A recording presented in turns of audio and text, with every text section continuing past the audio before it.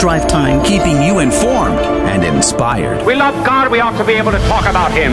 Getting you started on your day. With the latest in breaking news and information. From the Vatican to the White House and everything in between. It's serious, it's fun, it's your Catholic Drive Time. Now, here's your host, Joe McClain. Praise be to Jesus Christ. Welcome back to Catholic Drive Time, keeping you informed and inspired. I'm your host, Joe McClain. Praise be to God. It is good to be on with you today.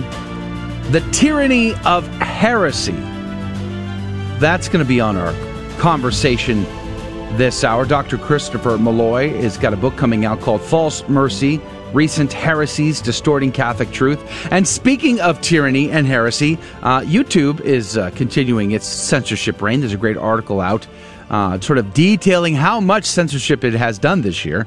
But by the way, TikTok is getting in on the action, deleting major figures off of their platform for not adhering to their guidelines, and they won't tell them why or anything like that. I mean, just maybe it's because they adhere to a certain political spectrum. Who knows? But we'll talk about that in the What's Concerning Us. Americans are being prepared to be left behind in Afghanistan, apparently. We'll get caught up on how many Americans could potentially be left after the August 31st deadline. And where does the USCCP get its money? What does it do with its money? All of those conversations are in the What's Concerning Us and a lot more. It's going to be a great hour. Dr. Christopher Malloy coming up at 35 past the hour.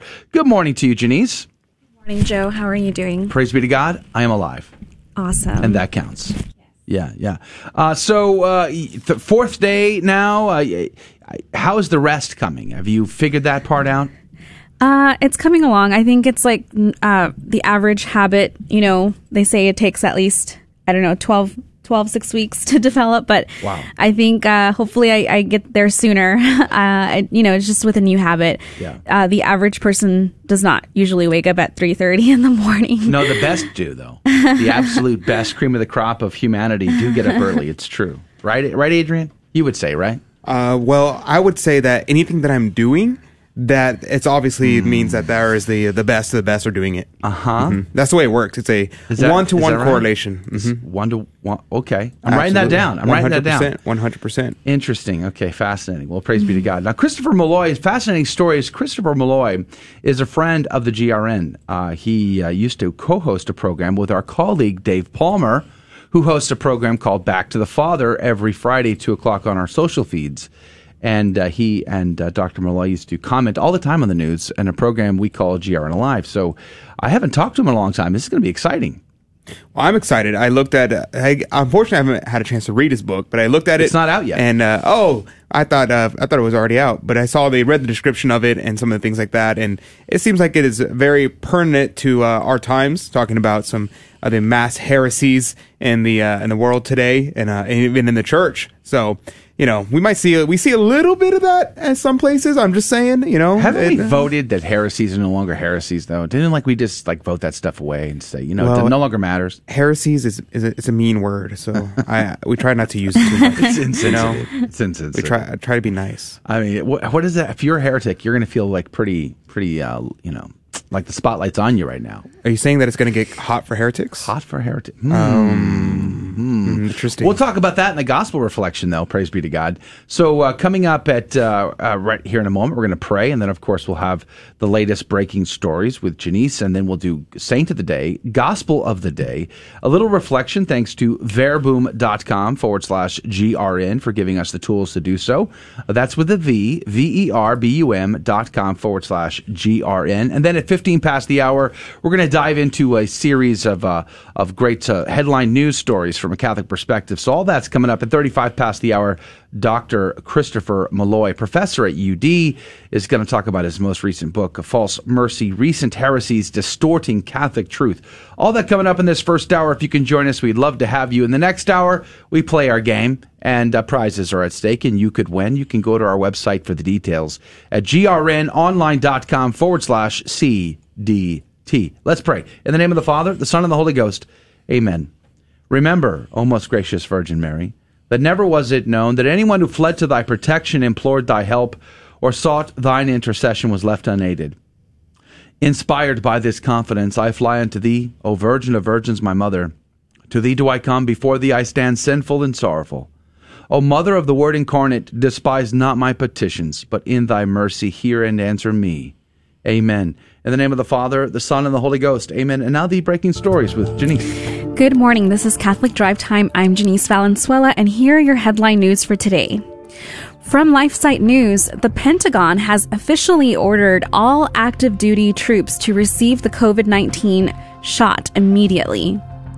Marines who decline the vaccine risk losing their pensions and other benefits, as well as forced separation or court-martial. Although court proceedings for thousands or tens of thousands of individual service members would likely overload the military's disciplinary system. From Epic Times, Texas Governor Abbott issues order to maintain ban on COVID vaccine mandates regardless of FDA approval status. From the Catholic News Agency, the Archdiocese of Chicago will require all archdiocesan employees and clergy to receive the vaccine for COVID-19 within the next 6 weeks and will only allow exemptions for medical reasons. From the National Catholic Register, the U.S. Department of Justice recently released a special back-to-school message on its YouTube channel, troubling many Catholic parents as the video explicitly presents ideas contrary to Catholic sexual ethics. Many are calling this a masterpiece of sexual revolution propaganda. This is the sexual state at work. From National Catholic Register, a Vatican diplomat has urged countries to move from declaration to action by welcoming refugees from Afghanistan. From Church Militant, Venerable Fulton Sheen's cause for beatification is currently at a standfall between American prelates playing games and the Vatican failing to give updates. The late bishop's path to sainthood is up in the air. From Catholic News Agency, Pope Francis said on Wednesday that hypocrisy within the church is particularly detestable. And lastly, from Blaze News, YouTube has said it has taken down more than 1 million videos for COVID-19 misinformation since the pandemic began.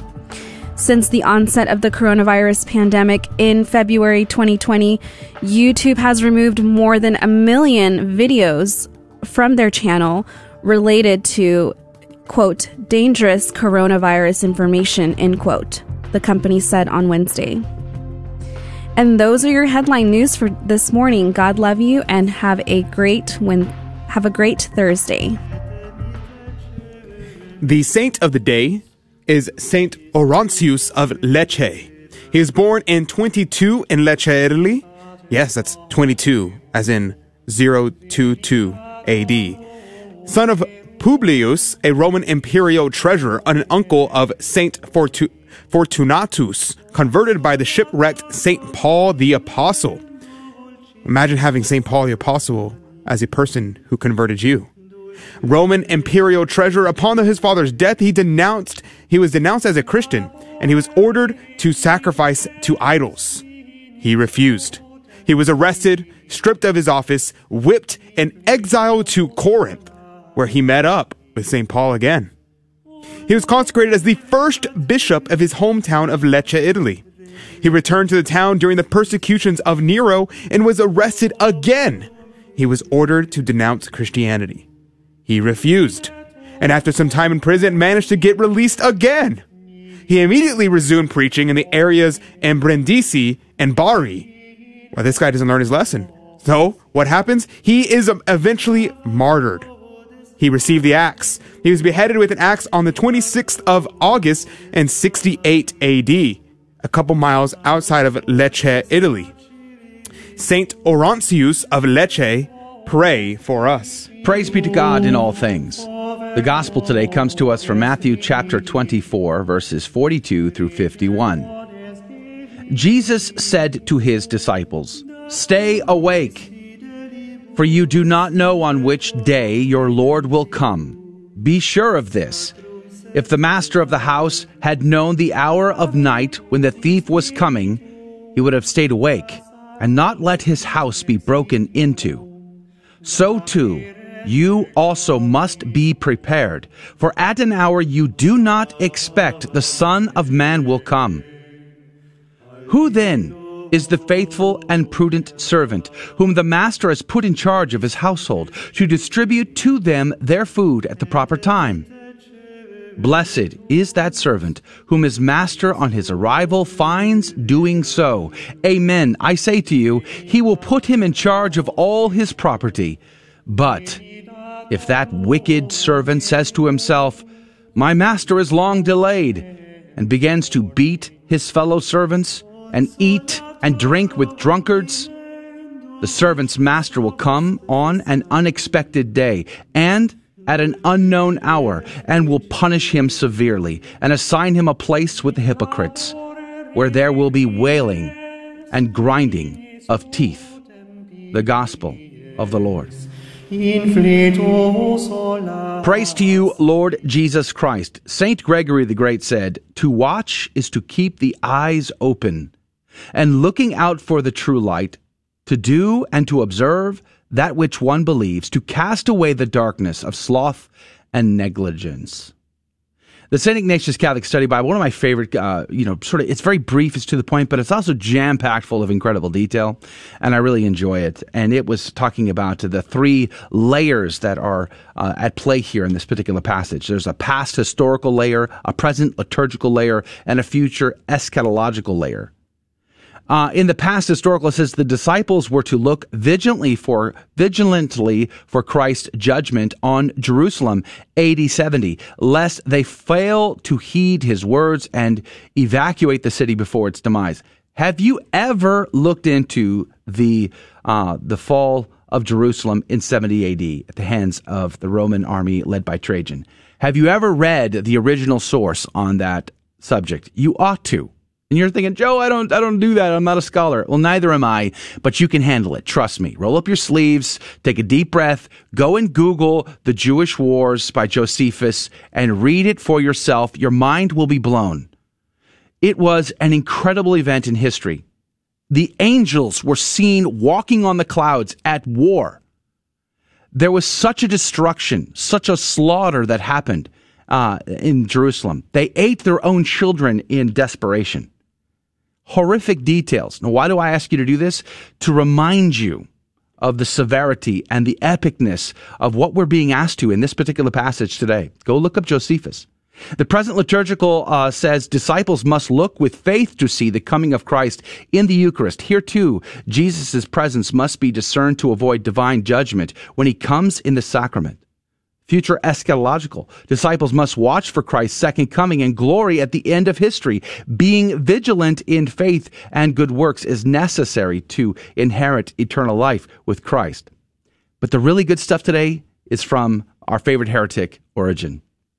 Talking about the house, the servant, the wicked servant. The guy with the keys to the front door, the guy who's in charge of all the other servants, whose job it is to provide for them in the necessary hour, food, but he instead gets lazy, slothful, complacent, hangs out with the drunkards. This is an image of St. Peter with the keys. Think about the weight of that. Origen points out, from this we may learn that the Lord sets over his household, not the faithful and wise only, but the wicked also, and that it will not save them to have been set over his household, but only if they have given them their food in due season and have abstained from beating and drunkenness. Let that set in. And even Origen even goes on to say, every bishop who ministers not as a fellow servant, but rules by might as a master, and often a harsh one, sins against God.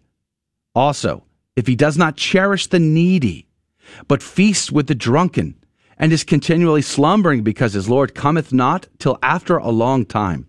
Wow. Saint Jerome, he even seems to think that the punishment here is definitely the fires of hell. Just because one set over a household does not guarantee them eternal bliss. To that who is given much, much is expected. Let's pray for our hierarchy, that they'll be courageous and faithful. Let's offer sacrifices for them too. Amen? But let's be on the lookout. Watch, therefore. because today could be your hour. We'll be right back. Don't go anywhere. GloryandShine.com, a generous underwriter of Catholic Drive Time.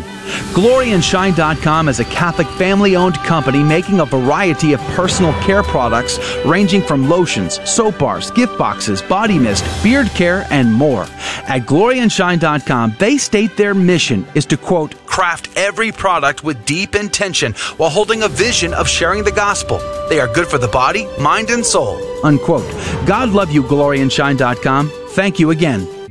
The next National Men's March to End Abortion is Monday, November 15th in Baltimore. We will gather outside of a local abortion center and march to our rally point outside of the USCCB Fall Assembly. Men, it's time.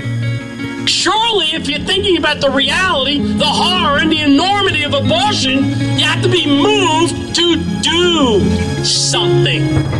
Go to themensmarch.com for more information and commit to join us on November 15th in Baltimore. Howdy, this is Adrian Fonseca, producer of the Catholic Drive Time Show.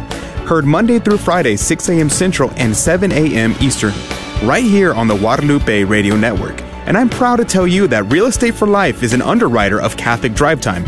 Real Estate for Life connects home buyers and sellers to real estate agents while supporting pro-life organizations, offering their clients a faith-based experience. They are online at realestateforlife.org. That's realestateforlife.org. God love you.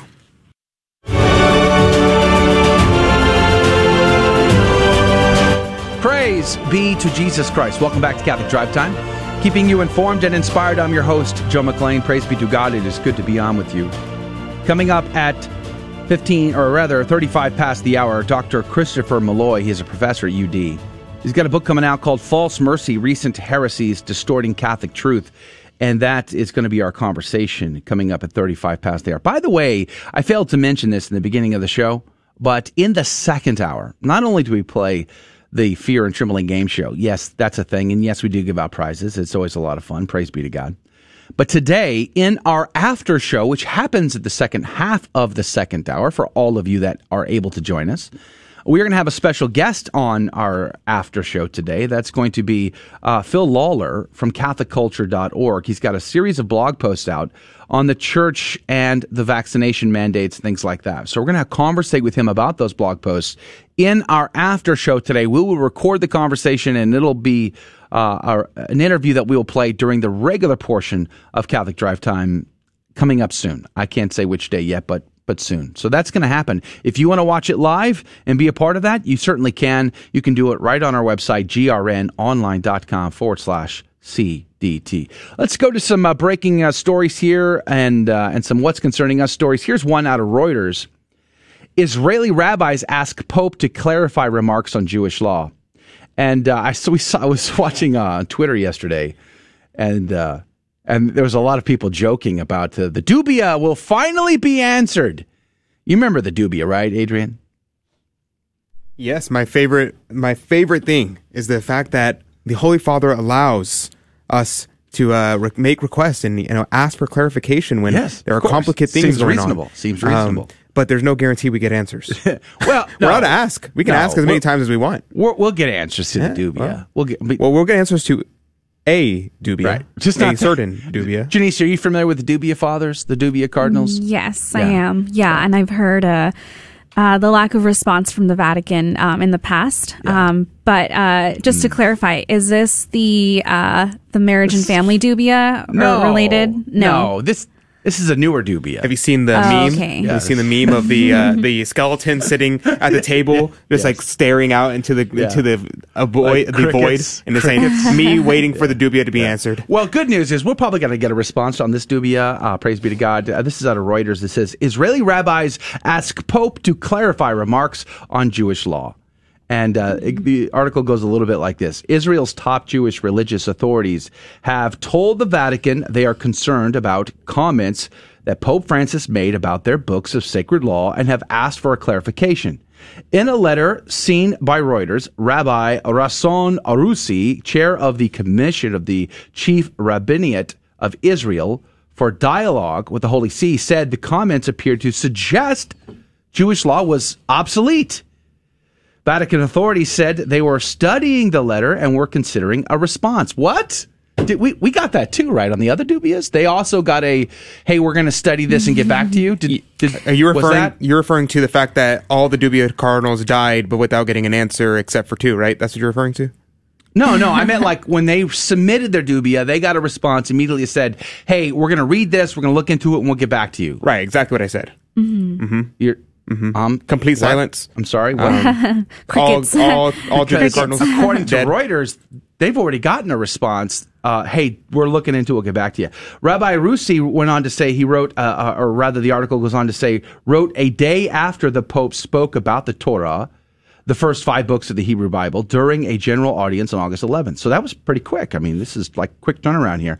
The Torah contains hundreds of commandments or mitzvot for Jews to follow in their everyday lives. The measure of adherence in the wide array of guidelines differs between Orthodox Jews and Reformed Jews.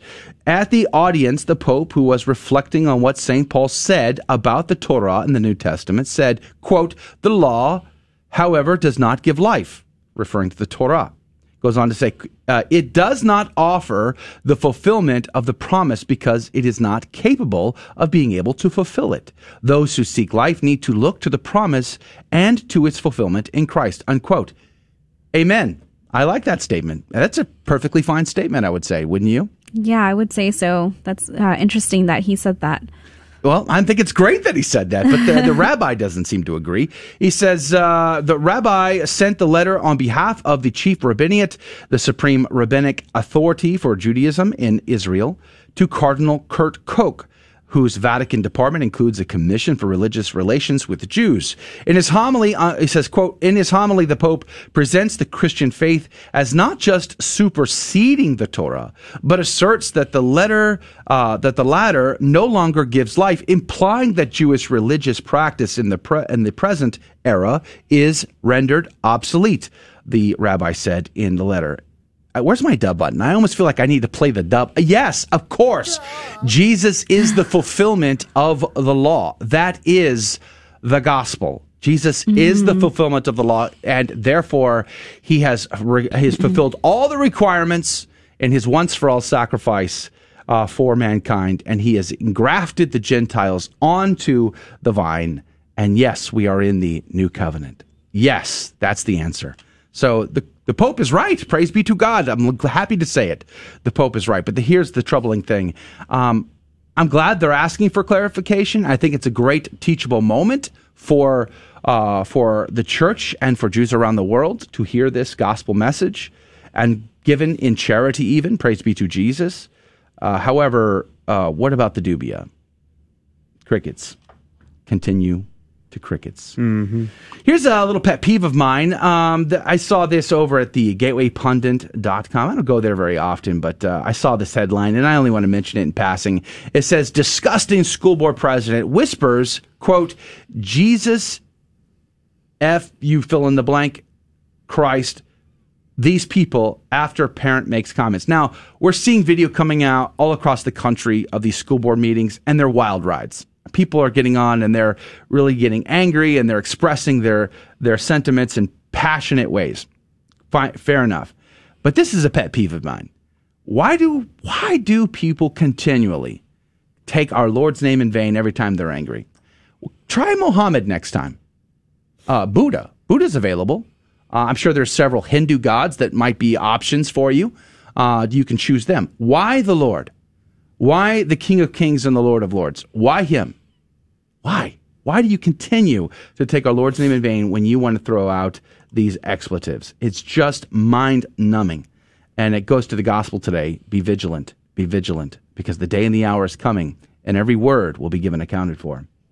How about this? YouTube, according to the Blaze Media, says YouTube says it has taken down more than 1 million videos for COVID-19 misinformation since pandemic began.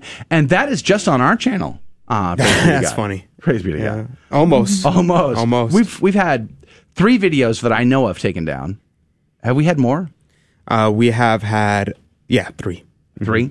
On both channels, so 6. Yeah. Oh, there you go. So, deleting our channels. Now, basically, this is not new information.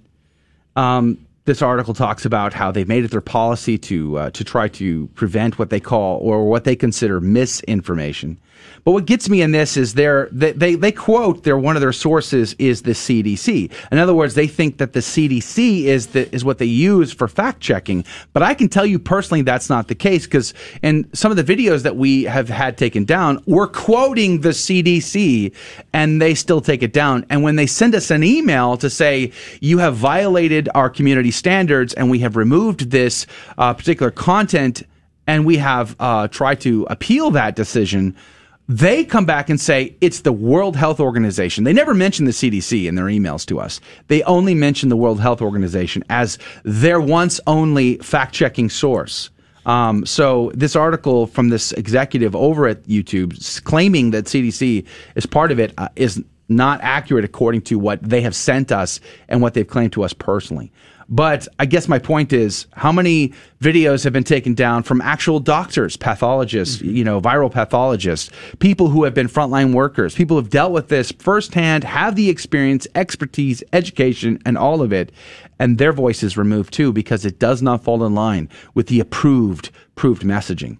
And it reminded me of a video I think I saw yesterday over at the Daily Wire. TikTok has been getting into the game. TikTok has been deleting major influencers on their platform for conservative opinions. But interestingly enough, they've also been deleting channels that embrace the LGBTQ lifestyle too. And some of the speculation as to why that might be, this sort of schizophrenic approach, is because their parent company is China. Let that sink in. So all of TikTok was the most downloaded app, I guess, in 2019 or 2020. I think it was 2020, according to the video, and it still has deep connections back to communist China. So that is the speculation. That's what's driving their censorship. But it just reminds me, why am I having to add platforms like Odyssey, for instance? It's good to see you over there, Mike. Thanks for hanging out with us today on Odyssey. We are live streaming on Odyssey, Facebook, Twitter, YouTube, of course, for as long as they'll allow us. And then we are also live streaming on our website. Why are we doing this? Because we are embracing, the opportunity to reach a new audience digitally. But it reminds me of the glory and the beautiful gift of radio. Being able to speak the truth, to have intelligent conversation, or even having dialogue with differing opinions is a breath of fresh air. It's unfortunate to see radio declining in an age of heavy tech censorship. It really is very, very troubling.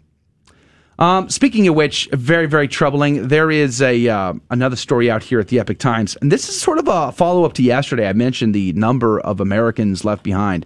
Well, according to this Epoch Times article, 1,500 Americans remain in Afghanistan. That's a very significant number, but still way less than what was reported yesterday.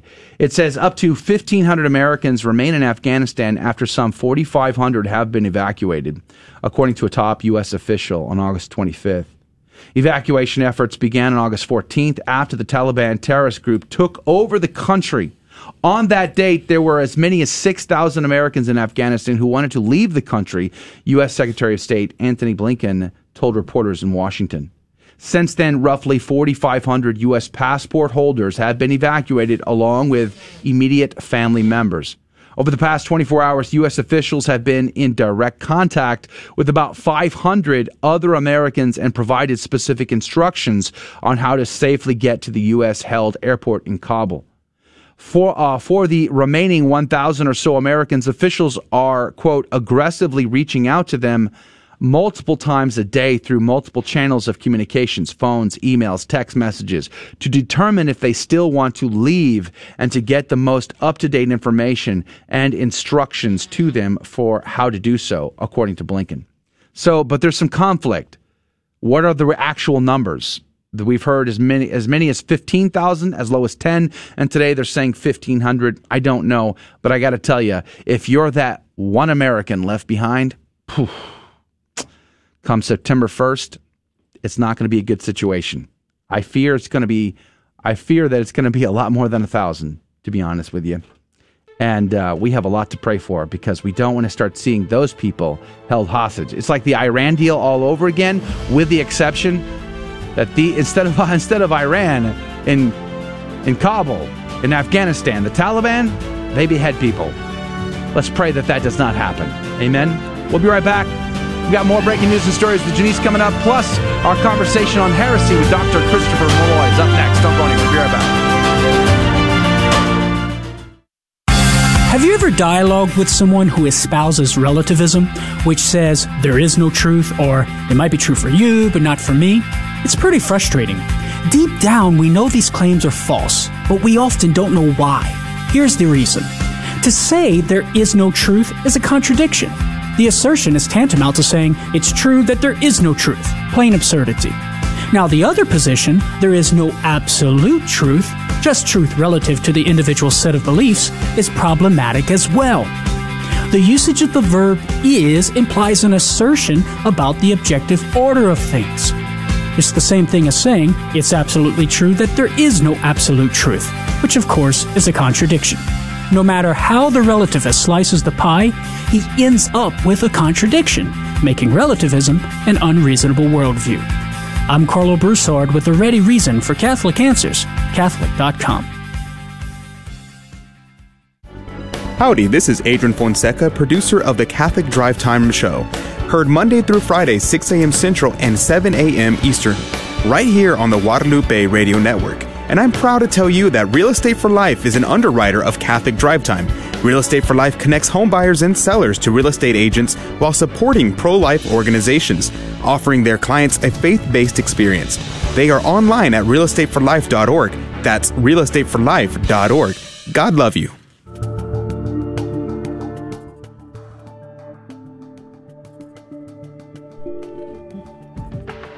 Welcome back to the Catholic Drive Time. I'm Janice Valenzuela, and here are your headline news for today.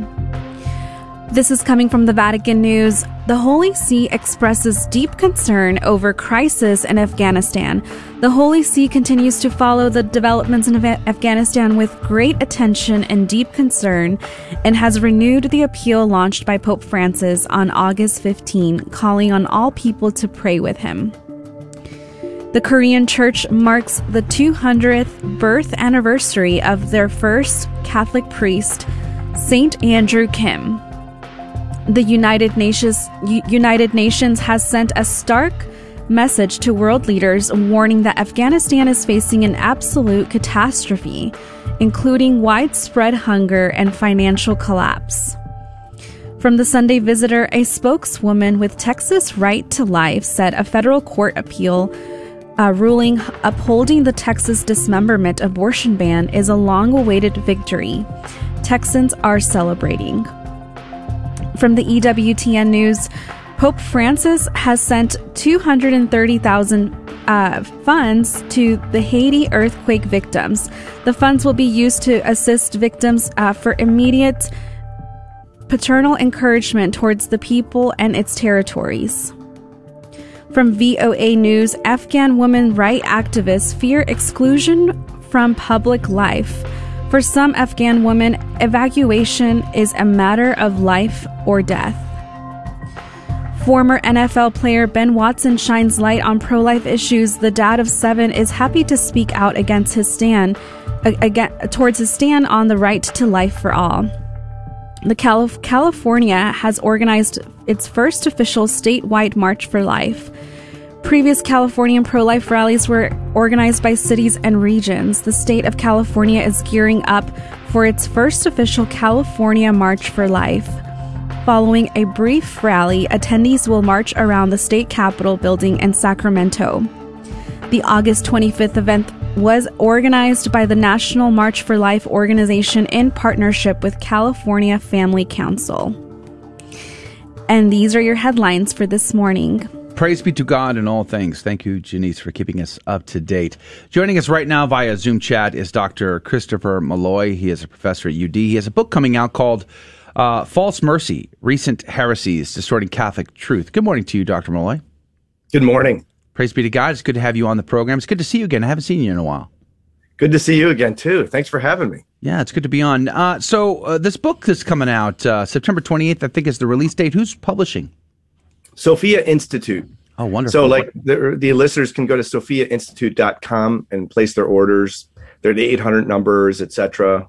If you want, I could give those, but No, we'll give out the link. Go. The link is the best place to go, I'm sure. But let's dive into this false mercy, recent heresies distorting Catholic truth. Now, it's interesting because there's been a lot of hot debates in Catholic spheres of recently, just about several stories. Like for instance, the story about a reasonable hope that all can be saved is a big debated topic. But more recently than that, I think it was last week, the Pope made some comments about the Ten Commandments being great guidelines, but not strictly adhered to. I think there's a lot to be said there. What heresies in particular is your book dealing with? So, there are two types. One is the heresy of doctrinal evolutionism. And so I do that in chapter 1. And that's the expectation that we used to believe X, but in 30 years, we'll believe Y, right? So, there's their movie with Martin Sheen in it, where there's this renegade priest, etc. That's the kind of idea that people have. And so good Catholics are kind of worried, hey, could it change? And then, progressives, I don't like using those political terms, but basically progressives are going to be like, yeah, let's change it. And the truth is, no, Jesus Christ gave us his church with the faith, and the church grows in her understanding. So there's development, obviously, but not alteration, watering down, throwing out something from the past that's dogmatic. But don't people say, well, if you can prove development of any kind, then you can prove development of all kinds? Well, people say that. So, for instance, some of the Protestants will, say just back to the Bible, and some of the Orthodox, they get a tour of an Orthodox church. Beautiful. I really like it. But they're like, tradition ended in the 8th century. Oh, nice. So my thing is, tradition was either good or bad. And tradition is understood to be a developing thing. You hand on, and you develop, you unfold, unpack. So, for instance, Immaculate Conception. You wouldn't have seen that, say 1,200 years ago. You wouldn't have seen that expression. Say the conception of Mary, but not Immaculate Conception. So that's the kind of thing where the church plumbs it and then meditates on it and eventually is able to articulate it clearly. So Immaculate Conception, Holy Trinity. The word is, a 3rd century word, but it expresses the truth of the Bible. So development's good. That's the first heresy. And then every chapter after that deals with specific errors or heresies, like faith alone, Christ was a sinner, is sodomy okay now? Is the Catholic Church not the one true church? Things like that. It's funny you mentioned the tradition ended after 700 years. I was just talking to a friend who's converting to Catholicism, and her dad was like, Catholics aren't in the Bible, but you know who is? Baptist. It was John the Baptist, not John the Catholic. And I thought that was amazing. I was like, that's tremendous. But that was not what I wanted to ask. I just thought that was funny. The thing I wanted to bring up is, what exactly is a heresy? Because we kind of have the term, we kind of throw it around. Anytime we hear something that's incorrect, we're like, heresy, that's heresy. So what exactly is heresy? Yeah, no, that's a good question. So canon law has a precise definition. And then you can also wield it in a looser sense. But you have to make clear to your reader that you're doing a looser sense. By the way, I state that in the preface. I say, there's different meanings. There's the meaning that a bishop wields, and that's defined by canon law. And that's obstinate doubt or denial about a defined teaching of the faith, right? So when the church pronounces, I should say defined or infallibly teaches X, Y, or Z as a matter of faith, that is, as a deposit of faith, which we believe, not as something in the orbit of faith. There's a distinction. So let's say the church were to teach about evolution. Well, evolution is not directly in the Bible. God didn't reveal about it, yay or nay. But the church can teach on it and about aspects of it because it's around the orbit. So heresy is obstinate doubt or denial about the deposit of faith. Interesting. And so what about things that tend to not be clearly defined, but it seems to be a constant teaching of the church, but is not clearly defined? Could that be considered heresy to speak against those kind of things? Yeah, that's my understanding. So it's much clearer if you've got a dogma where there's a definition, Council of Trent, Council of Nicaea, that kind of thing. But when there's a matter of constant and a universal teaching about X being part of the faith, then to doubt or deny it is heresy. Now, maybe you say that we make a distinction between material heresy, which is a mistake. Every heresy is going to involve a material heresy, but material heresy, formal heresy, the person's responsible to know versus making a mistake.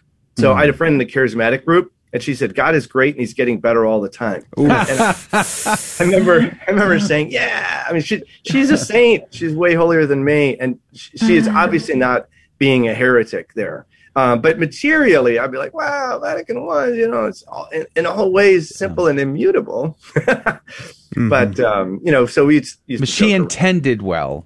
That's right. But she probably just isn't articulate enough to understand why that would be a problem. Like why saying those sort of pious sentiments would be an issue.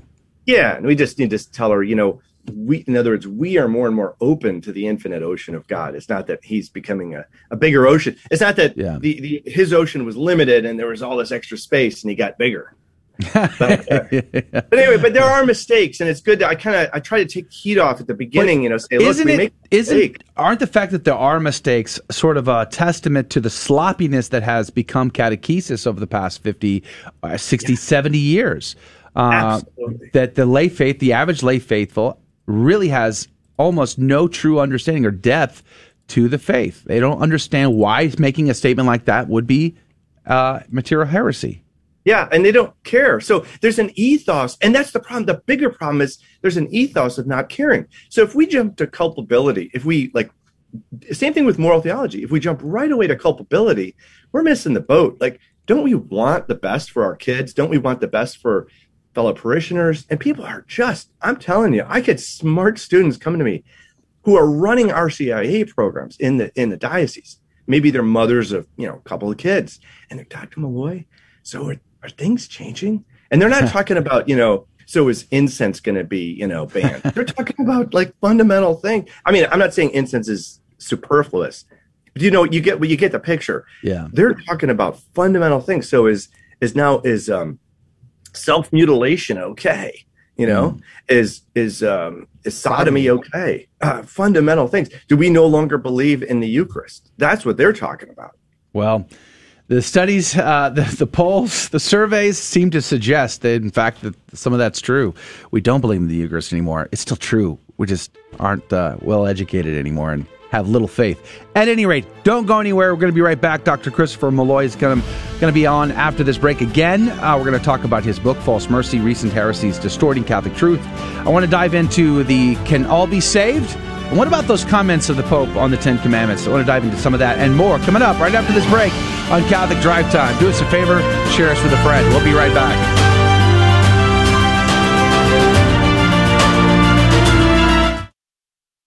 This is Dale Ahlquist with a Chesterton Minute. Money, sex, power. They're all endlessly enticing, but never fulfilling. They always lead to a dead end. Materialism cannot satisfy, pleasure loses its pleasure, and most people figure that out, and in desperation, they look anywhere for help, except to the church. They look to Eastern philosophies, to spiritualism, to strange new religions, but there's only one answer to their eternal questions. They deny it, they dance around it, they run from it, but they won't try the one thing that works. They won't try it because they know what it costs. Everything.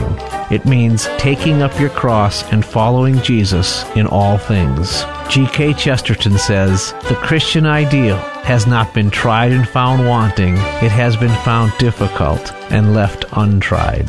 Want more than a minute? Chesterton.org. Hi, Joe McClain here, host of the Catholic Drive Time, heard Monday through Friday, 6 a.m. Central, 7 Eastern, right here. And I'm proud to tell you that Real Estate for Life is an underwriter of the Catholic Drive Time. Real Estate for Life connects home buyers and sellers to real estate agents while supporting pro-life organizations. Real Estate for Life offers their clients a faith-based experience. Real Estate for Life is online at realestateforlife.org. That's realestateforlife.org. God love you.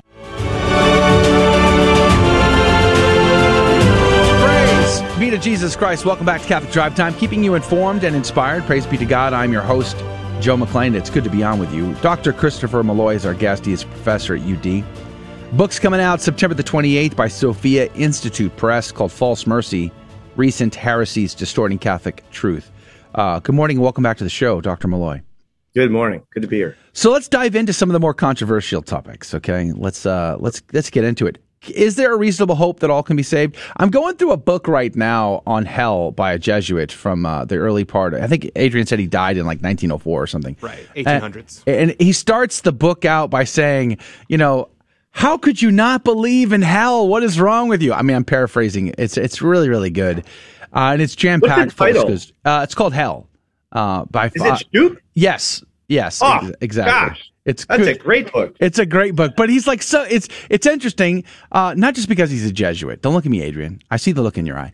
It's not just because of that, but because it's like to him, he died in 1904. To him, it's like, you'd have to be a knucklehead to not believe in hell. Like that's he just can't fathom the idea that there's people who truly don't believe in hell. And he spends the rest of the book sort of, not only just arguing it, but laying the hammer blow to that. And yet today, Dr. Malloy, there are many people who seem to suggest that everyone gets to go to heaven in the end. What say you? Yeah, so and a lot of this is rooted in the work of Hans Urs von Balthasar, right? Who is a complex story. But what I like to do is distinguish: is someone in hell, or are human beings in hell or not? Yes or no? I like to put that question on the back burner when I'm looking at Balthasar, because what he does is he mounts, like 8 to 10 arguments in favor of the possibility that no human beings in hell. And when you look at those arguments, a lot of them are so highly problematic. Like sin is a reality and Christ takes it from you, and then that's hell, pure sin itself subsisting. What on earth is that? We've never believed the devil is just a massive sin. He's an angel who has maliciously anchored himself in hatred, right? So I do like to distinguish the arguments that he makes from the claim: are there or are there not human beings in hell? So is hell empty? Well, there are demons there, so it's not empty. That's a huge point. Why? Because once we say there are demons there, then we have this to reckon with. God willed the salvation of all the angels, not just of some, and yet some fell away. So once you got that, we have to make a distinction between what God wills, as it were, for everyone as their greatest good, that is salvation, and what he allows, what he permits. And one way to word that is antecedent will and consequent will. God doesn't have two wills, but he does permit some to fall away. So then when it comes to us, now, by the way, what does Balthasar say about this distinction between God allowing and willing and permitting? He doesn't like it. He hates it. And I'm thinking, well, if the devil is there, so what does he say about the devil? Well, normally he says the devil is, the devil is the devil and he's not getting out. But sometimes he says odd things that you can't quite make sense of. So let's go to human beings. Once you make this distinction that God does will all the salvation of everyone, including Hitler, till the day he died, but he permits some to fall away. Once you make that distinction, then a lot of things fall away. Like Balthasar says, well, if anyone's in hell, then God's going to be eternally tragic. The answer is no, he's not going to be eternally tragic. He truly willed the salvation. He offered the sufficient grace. They failed, and so his justice punishes them. He's perfectly loving in that situation, perfectly just, and he's not torn up. You see, there's a lot of anthropomorphism that goes with Balthasar's arguments. And in a 10-minute radio show, I can't get into the nuance of Balthasar, but that kind of gets the basics out there. So that's interesting that we're talking about this, the book, Dare We Hope That All Men Be Saved. We used to have a index of forbidden books, and on this index of forbidden books, not every book there was just like the worst book ever. It was about preserving the sanctity of the lay people and keeping them away from things that will be damaging to their souls. And so you could get permission as a theologian, as a priest, you could get permission from your bishop to read books on the index of forbidden books, if you had a good enough reason. The problem is today, I have a friend who's a very close friend of mine, who does not have any background in theology, has not been well read in theology, has not read St. Francis de Sales, hasn't read the sermons of Leonard of Port Maurice on the fewness of the saved, or anything like this, yet he picks up the book, Dare We Hope That All Men Be Saved. And that's his introduction to the theology on hell and to the theology of salvation, his soteriology. All this is starting point was Dare We Hope That All Men Be Saved. And so now he has this perverted idea of theology, of soteriology from the get-go. Can you speak on that kind of mentality in the whole world? Because this happens constantly where we pick up these books that are damaging, and that's the only place we get our theology. That is such a huge problem. That's why I say there, I do not recommend picking him up and reading. Yes, in some ways, he's unbelievably fabulous. That's why your friend is taken up. He is a literary master. He's on the order of James Joyce as a master of the mind. So you go and read him, especially if you're into poetry and that kind of thing, you're dealing with someone who is superior to you in intelligence, and he is going to paint a worldview and take you into it. Now, is that a good one? That's the question. In some ways, radically no. Better to pick up John Hardin Catechism. Mm-hmm. Let's start with the basics. We have so lost the roots. Now, we can't really do a forbidden books list anymore. We could do a recommendedly for forbidden books, but because things are out there, it's out of control. The press, the internet. We've ceded too much territory to the secular world. Well, it's just that the world has too many roads in to us. So what do we need? We need to cultivate prudent. We need to go back to tradition and get back to these things like Ludwig Ott, Fundamentals, John Hardin here. That book on hell, and he's also got one in Purgatory, Father Shoup. Yeah, incredible, highly. This is the thing. We need to hammer home the saints. We need to, as you're saying, looking at on the fewness of the saved, Adrian, look at these texts and get them out there. And by the way, the other thing is, here's a temptation. The other angle of my book is grouchy Catholics. I've been one. I probably still am one, but we need to not be too grouchy because things are really bad and it's easy to get just curmudgeonly. Yeah. And we need to remember, wait a minute, Jesus Christ came to save me. I'm a sinner. I've sinned. And he shed his blood for me. I want to be in those wounds and go to heaven. And also, I am angry about confusion. So we need to put the anger in the context of love. Amen. Yeah, praise be to God. One last thing on this hell topic. Have you ever read The Apocalypse of St. Peter? No. Oh. Do I have to read it? You need to read it. When I was going through my conversion to the church, I read everything I could find from the first and second century, and even if they were apocryphal or insane, like the Gospel of Judas and Mary Magdalene, I read all that stuff. I read it all, everything I could get my hands on. The Apocalypse of St. Peter was fascinating because it was used in Easter liturgies in the Eastern Church for many centuries until it was finally expelled because it was obvious it wasn't written by St. Peter. But the first half is a passion, which is beautiful and I think amazing. But the second half is very interesting. It's more like Dante's Inferno. You go on a journey to hell, but here's the key. You have an image of a lake of fire and people burning in the lake of fire being tortured. And then on the bank of the lake are all the children that had been aborted just staring at them while they burn. Let that sink in. And I think this was like a 4th century document. But here's the real kicker. At the end, everybody in heaven felt so bad for everybody in hell. They begged God, please have mercy. Hell opens up. Everybody in heaven comes down, surrounds hell, and then they all together go back to heaven. Like Toy Story. Yes, exactly. And this was a document that was debated in the early church about whether or not it was inspired or should be, and it was read at masses until, like I said, it was eventually kicked out. And so this debate isn't new, but ultimately, Holy Mother Church has spoken. There's a hell. It's real. People go there. Unfortunately, too many people go there, and we should be careful. With just a few minutes left, I want to transition to the Pope's statements on the 10 Commandments last week. Did you catch that? Yes, I did. I haven't read it thoroughly, but I have read it, and I've seen what people say.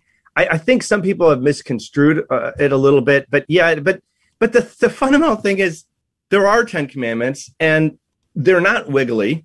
And as Trent says, Jesus Christ issued a new law, which is even more strict, as St. Irenaeus says, than the old law. But he gives us the grace and the forgiveness, the grace to live it, the forgiveness to get past our failures. Yeah. So what's the ambiguity about that? But of course, the way it is so it's like, what is it here? I observe the commandments, but not as absolutes. It's just like, what? I don't understand what that means. That's the question. And the Catechism itself tells us we have to adhere to the Ten Commandments, let alone sacred scripture, tradition. I mean, it is a troubling statement, I think. Yeah, what does it mean to say they're not absolutes? I mean, they are. What does that mean? Does it mean there's no forgiveness? No, of course there's forgiveness. I mean, what does it mean? But it has the flavor of once saved, always saved. Yeah, or it's offensive to pious ears. So you can put away because once saved, always saved is not Lutheran, but it's Calvinist. But it has the faith alone kind of. Yeah. It will worry people. So you need to, the way I explain it. So the way my book deals with things like this, it'll say, well, I'm not exactly sure what that means, but I do know that Council of Trent has made it very clear that Jesus Christ is a lawgiver. Come on. Are we quoting Council of Trent still? Isn't that gone? I'm just teasing. I'm teasing. Don't send me the hate mail. All right, we're out of time. The book is called False Mercy, Recent Heresies Distorting Catholic Truth by Dr. Christopher Malloy. It's published by Sophia Institute Press. It'll be released on the 28th of September. Check it out. But Dr. Malloy, thank you for your time today. God bless you and God love you. Thank you. All right. Take care, guys. Praise be to God. That's going to do it for the first hour of Catholic Drive Time. If you are able to join us in the second hour, we're going to have the Fear and Trembling Game Show. Praise be to God. Prizes are at stake. And in the second half of the hour, we're going to talk with Philip Lawler from CatholicCulture.org about vaccinations, religious exemptions, and the rest. All that coming up next hour for those of you who are able to join us at grnonline.com/CDT. God bless you. God love you. We'll see you tomorrow. Thank you for joining us on Your Catholic Drive Time, where it is our pleasure to keep you informed and inspired.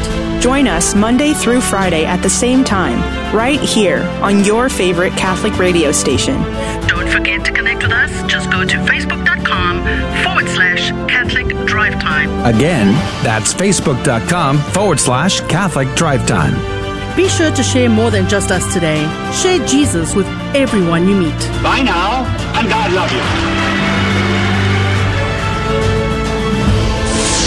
The Bible clearly says that Jesus had brothers and sisters, but the Catholic Church teaches that Mary was a perpetual virgin. How can that be? Mark 6 verse 3 says, "Is not this the carpenter, the son of Mary, and brother of James and Joses and Judas and Simon? And are not his sisters here with us?" Point number 1 to consider. There is no word for cousin or for nephew or for niece, aunt, uncle in ancient Hebrew or Aramaic. The words that the Jews used in all those instances were brother or sister. An example of this can be seen in Genesis 14:14, where Lot, who was Abraham's nephew, is called his brother. Another point to consider, would the last thing that Jesus did on earth be to grievously offend his surviving brothers? Right before Jesus dies, John 19 tells us that Jesus entrusted the care of his mother to the Apostle John. If Mary had any other sons, this would have been an incredible slap in the face to them that the Apostle John was entrusted with the care of their mother. Also, we see from Matthew 27:55 and 56 that the James and Joses mentioned in Mark 6 as the brothers of Jesus are actually the sons of another Mary. And one other passage to consider, Acts 1 verses 14 to 15 speaks of a company of about 120 persons that consist of the apostles, the women, Mary, the mother of Jesus, and his brothers. Now, let's see. There were 11 apostles at the time. Jesus' mother makes 12. The women, probably the same 3 women mentioned at the crucifixion in Matthew 27, but let's say it was maybe a dozen or 2, just for argument's sake. That puts us up to 30 or 40 or so. So that leaves the number of Jesus' brothers at about 80 or 90, according to this scripture passage. Do you think Mary had 80 or 90 children? She would have been in perpetual labor. No, Scripture does not contradict the teaching of the Catholic Church about the brothers of Jesus when Scripture is interpreted in proper context. A beacon of truth in a troubled world. This is the Guadalupe Radio Network, radio for your soul. GloryandShine.com, a generous underwriter of Catholic Drive Time. GloryandShine.com is a Catholic family-owned company making a variety of personal care products ranging from lotions, soap bars, gift boxes, body mist, beard care, and more.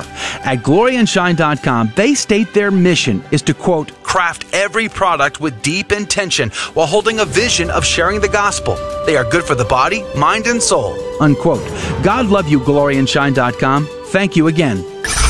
Welcome to your Catholic Drive Time, keeping you informed and inspired. We love God. We ought to be able to talk about Him. Getting you started on your day. With the latest in breaking news and information from the Vatican to the White House and everything in between. It's serious, it's fun, it's your Catholic Drive Time. Now here's your host, Joe McClain. Praise be to Jesus Christ. Welcome back to Catholic Drive Time, keeping you informed and inspired. I'm your host, Joe McClain. Praise be to God. It is good to be on with you. We just wrapped up a great conversation with Dr. Christopher Malloy. He is a professor at UD. He's got a book coming out, False Mercy, Recent Heresies Distorting Catholic Truth. Now, Dr. Malloy used to be a co-host with our colleague Dave Palmer, who is the executive director of our North Texas English operations. And so we haven't talked to him in a long time. And it was good to have him on. It was good to see him again. And we got to get him back on more often. He was a very good interview. Praise be to God. His book is coming out September the 28th. You should check it out at Sophia Institute Press. Good morning to you, Janice. Joe. Praise be to God. It's good to have you back on the show. Yes. What did you think of that interview? It was interesting. I had never heard of him before in his book. Never heard of the book neither. So that was really insightful to hear. Yeah, praise be to God. Mm-hmm. A lot of conversation that is like more and more these days. I don't remember so many conversations about heresies as much as like the last couple of years. Yeah, and I did a question that just came to my mind was asking him what he thinks are the top like 3 heresies in our current age right now. Like what should we be vigilant against? Well, I think we nailed at least one of those, and that was the one on hell. Yeah, I think it's egalitarianism, Gnosticism, and Manichaeism. And that's what I think. Speaking of Manichaeans, good morning to you, Adrian Fonseca. Good morning. It's good to be here. You love those Manichaeans. St. Augustine, hashtag St. Augustine, hammer of Manichaeans. You know, so that was one of the points in Father Schroop's SJ's book. It was about if you're going to invent the doctrine of hell. Like, if you were going to invent Christianity, why would you include hell? Like, right. You know what I mean? Like it's like because of Manichaeans and the heretics and the Gnostics who were always trying to get rid of the consequences and punishments of sin, so they can give themselves a pass and excuse for carnal pleasures. You know, you would, of course, want to get rid of hell, right? You want all the good stuff and none of the bad stuff. At any rate, you should check out that conversation. We'll be posting it at some point on our YouTube, Odyssey now. We're hanging out on Odyssey. We're also on Gab and let's see, where else? Rumble, Facebook, Twitter, everywhere. So all the links can be found on our website, grnonline.com/CDT. Check out the interview with Dr. Christopher Malloy coming up soon. All right, in this hour, we have the game show coming up, 15 past, and your opportunity to win prizes. And I'm looking at the questions, and I'm pretty sure these are all easy question Thursdays today. Yep. And in fact, these are repeat questions. Lately, I've been using repeat questions we've already used. So you should be able to know these. Your chances is going to be pretty good at 15 past. Make sure you have the phone number handy, and we'll be ready to call in when I give it out. Or look for it on our website, too. At 30 past the hour, when we say goodbye to you on the radio, praise be to God, we will stay on our live video feed on Facebook, YouTube, Twitter, Odyssey, and elsewhere. And we will have Philip Lawler on as a special guest in our after show today. CatholicCulture.org is the website he blogs on. And we're going to be having conversations around church authority, vaccination mandates, and all of that at 30 past the hour with Phil Lawler. So it's going to be a jam-packed show today in this hour. Hopefully you can join us for all or part of it. And don't forget, go to the website if you'd like to hang out live and comment, or just go to one of our social feeds, grnonline.com/CDT. Let's get started and pray in the name of the Father, the Son, and the Holy Ghost. Amen. Remember, O most gracious Virgin Mary, that never was it known that anyone who fled to thy protection, implored thy help, or sought thine intercession was left unaided. Inspired by this confidence, I fly unto thee, O Virgin of Virgins, my mother. To thee do I come, before thee I stand sinful and sorrowful. O Mother of the Word incarnate, despise not my petitions, but in thy mercy hear and answer me. Amen. In the name of the Father, the Son, and the Holy Ghost. Amen. And now the headlines with Janice Valenzuela. Welcome back to Catholic Drive Time. I'm Janice Valenzuela, and here are your headline news for today. From the Vatican News, the Vatican Radio is celebrating its 90th anniversary with new services. As the Pope's Radio celebrates its 90th anniversary, the directors of the Vatican Radio announced the creation of a new website and a 24-hour web radio. Crux now, the economy of Francesco, a movement inspired by Pope Francis, is calling for a global march in favor of Afghan women on August 28th to shine the spotlight on their plight and the recent Taliban takeover of Afghanistan.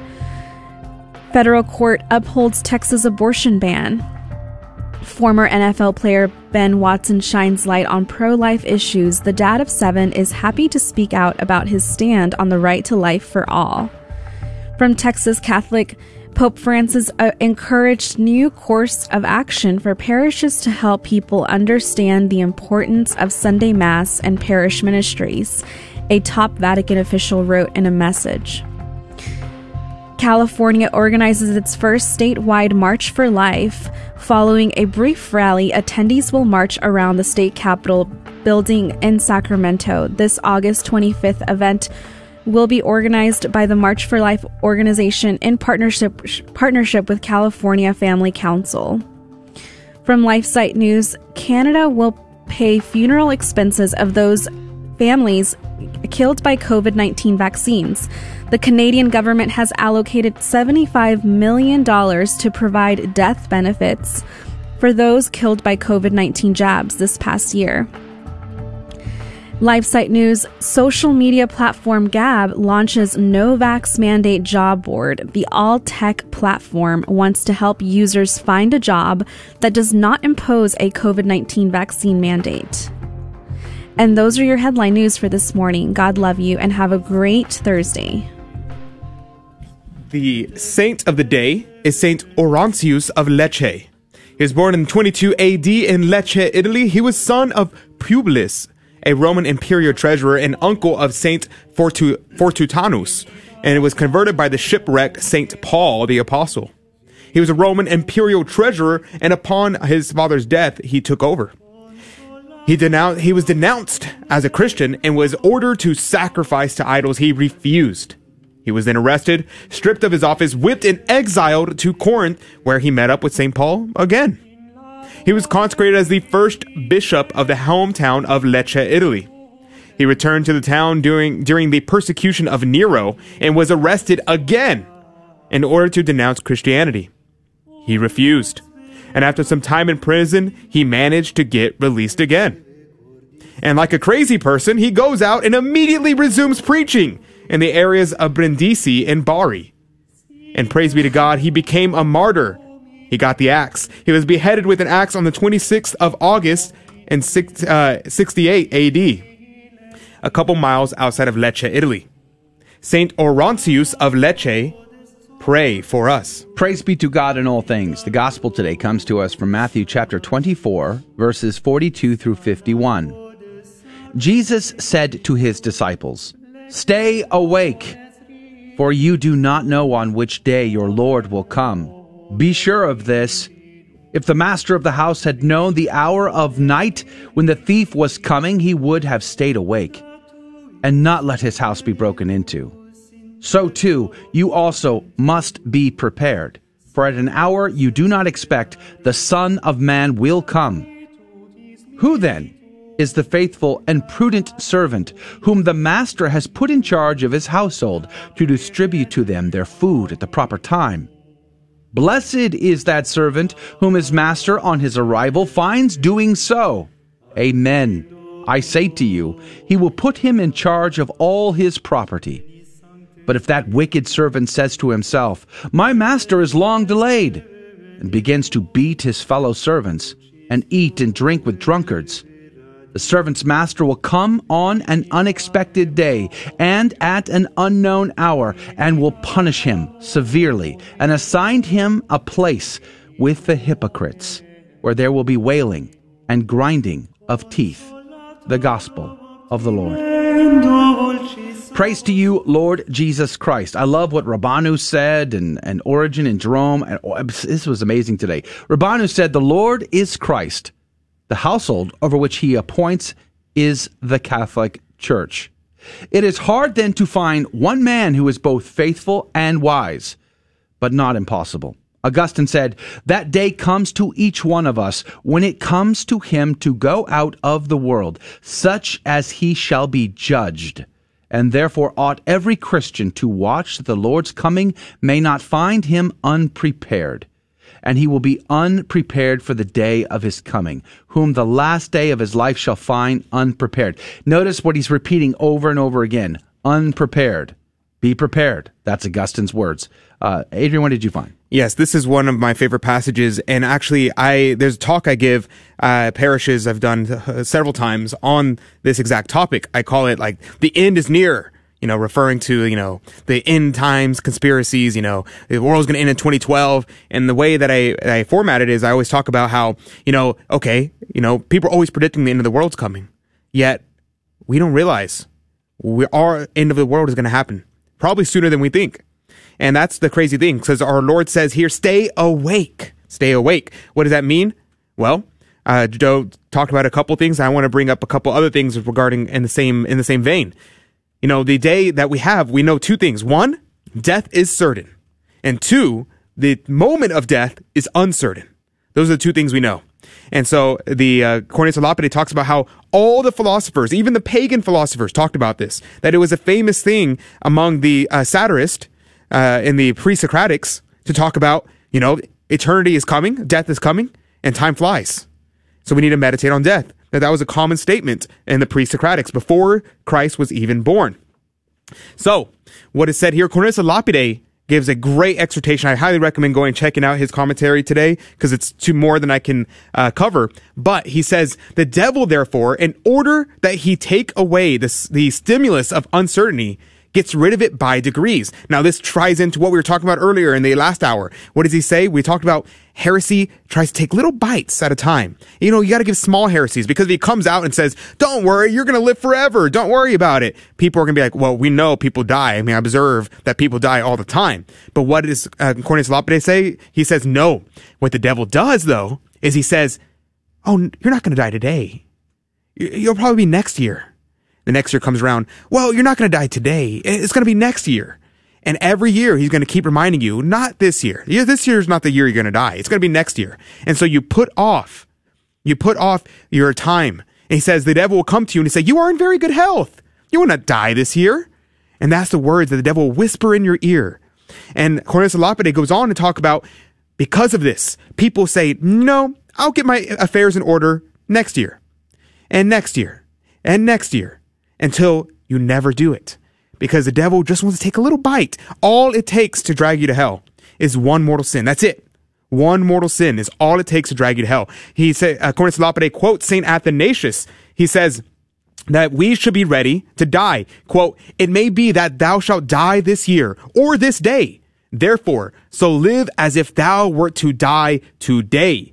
When we awake out of sleep, let us be in doubt whether we shall see the evening. When we lay down to rest, let us not be confident that we will come to see the light of another day. This is great. This is a beautiful prayer that people say before bed. We used to say this when I was with the friars every night. We would pray that, that we have a good death. Why? Because whenever we lay down to go to bed, that we may not wake up. Every time we go to sleep. This is why our Lord says, stay awake. Because when we're asleep, we are in the arms of our Lord. We're in the protection of the guardian angel, and we may never wake up. We don't know. And so we should be prepared to see the last minute, and we should prepare to see our judgment. I highly recommend go and check out the full commentary on this part, because it's excellent and something that needs to be meditated on. Amen. I love that so much, Adrian. That's a great comment. I was just going to say that reminds me of Synovia Mission as something that we don't really talk about as much anymore.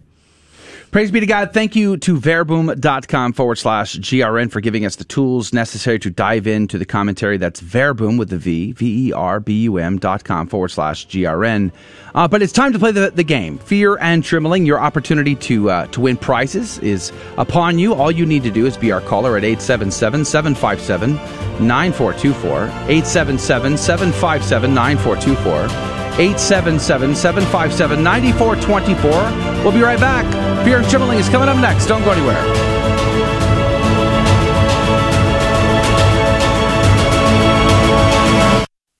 We all know children have a natural innocence and a sense of wonder.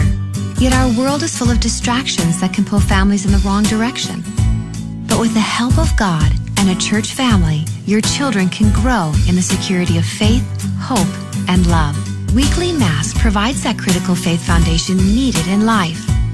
So if your family hasn't been to Mass in a while, we'd like to invite you home. Discover more at CatholicsComeHome.org. Protestants like to use James 2:10-11 against the Catholic doctrine of mortal and venial sin, because James says, whoever keeps the whole law but fails in one point has become guilty of all of it. But James can't be denying the doctrine of mortal and venial sin, because in 1:15 he affirms it, saying that sin in its beginning stages doesn't bring death, venial sin, whereas it does in its more mature stages, mortal sin.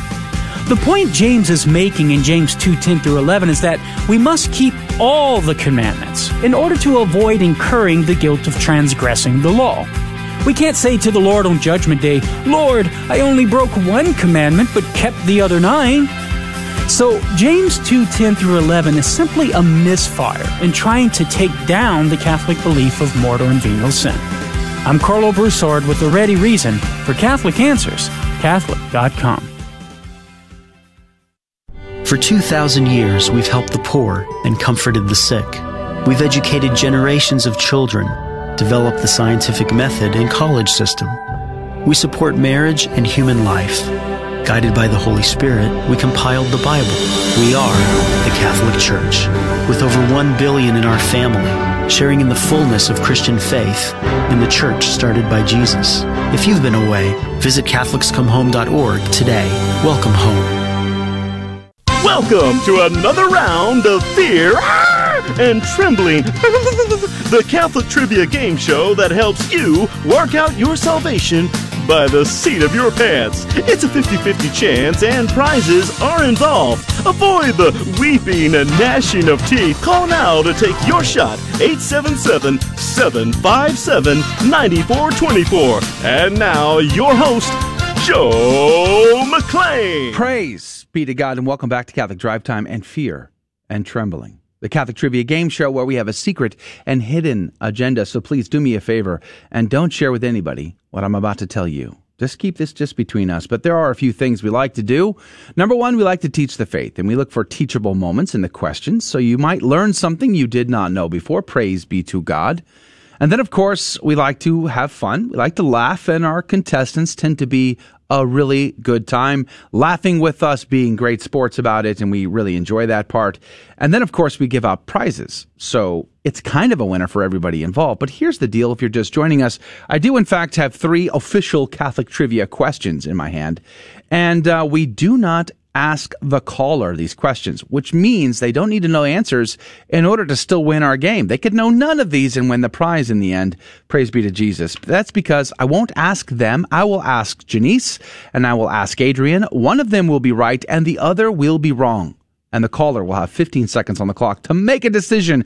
Who do they trust more, Janice or Adrian? And then every right answer goes into the coffee cup of divine providence to win this week's prize, which we will pull out a name tomorrow. Tomorrow's the day. But Janice, what could they win? So today's sponsor is this week's Sanctus Co. It's a Catholic apparel and flag. So they're giving away a polyester knitted fabric flag. It's a beautiful Vatican flag, something that you can use to decorate your home or a room in your home, or your front porch. It's very beautiful. Sanctus Co. is the name of the company, and they have their website is sanctusco.com. Yeah, praise be to God. Hey, for those of you who tried to call in today and don't make it on, thank you for doing that. We really appreciate you calling, but try tomorrow. Tomorrow, one last opportunity to get in on the prize pack. And call in early, and praise God for it. Let's go to Jocelyn. Good morning to you. Thanks for being in our program. Say hello. Hi. Hello, Jocelyn. Jocelyn, how old are you? 13. 13. Wow, praise be to God. Are you on your way to school? I am. And where do you go to school? St. Paul. St. Paul's. Well, we're very glad to have you on our program today. Now, so that's like the Mesquite, Texas area? Richardson. All right. Well, praise be to God. Now, Jocelyn, are you familiar with how the game is played? Do you know the rules? I do. Do you think Adrian or Janice will be trickier today? Adrian. It's truth. It's truth. I'm hearing a lot of doubts out of all the tricky people for the dear Adrian. No, I'm pretty sure there's a the straw poll has proven, I think, that you are the trickiest of all tricky people. But let's play the game, Jocelyn. Hopefully you're ready to go. We are going to get started here and see if we can't get you in that coffee cup and maybe give you the prize this week. But here we go. We're going to start with Janice. Janice, are you ready? Yes. Mm-hmm. Are you sure? Yes, positive. Are you sure? Yes. Or now you're making me feel unsure. Janice, can you tell me, what is the month of the Holy Infancy? Holy Infancy. So, I would think it's the month of the birth of Jesus. Okay. So, December. I think since Jesus was born, he was a baby, and sure. December 25th. Yeah, seems reasonable. I would think it's December. Yeah, seems reasonable. I think can see it. Yeah, I could see it. But let's get a second opinion just in case. Adrian, can you tell me what is the month of the Holy Infancy? Yes. Easter is the resurrection of Christ, new day of creation. So I'm going to say, and that usually falls around May. So I'm going to say May. May? Mm-hmm. Oh, wow. Now like Mother May I? Wow. Okay. Okay, Jocelyn, let me summarize Mother for you here. So here's the deal. Adrian seems to think that the month of the Holy Infancy is in May or sometime around Easter. Whereas Janice seems to think that it's the month of December for the Holy Infancy.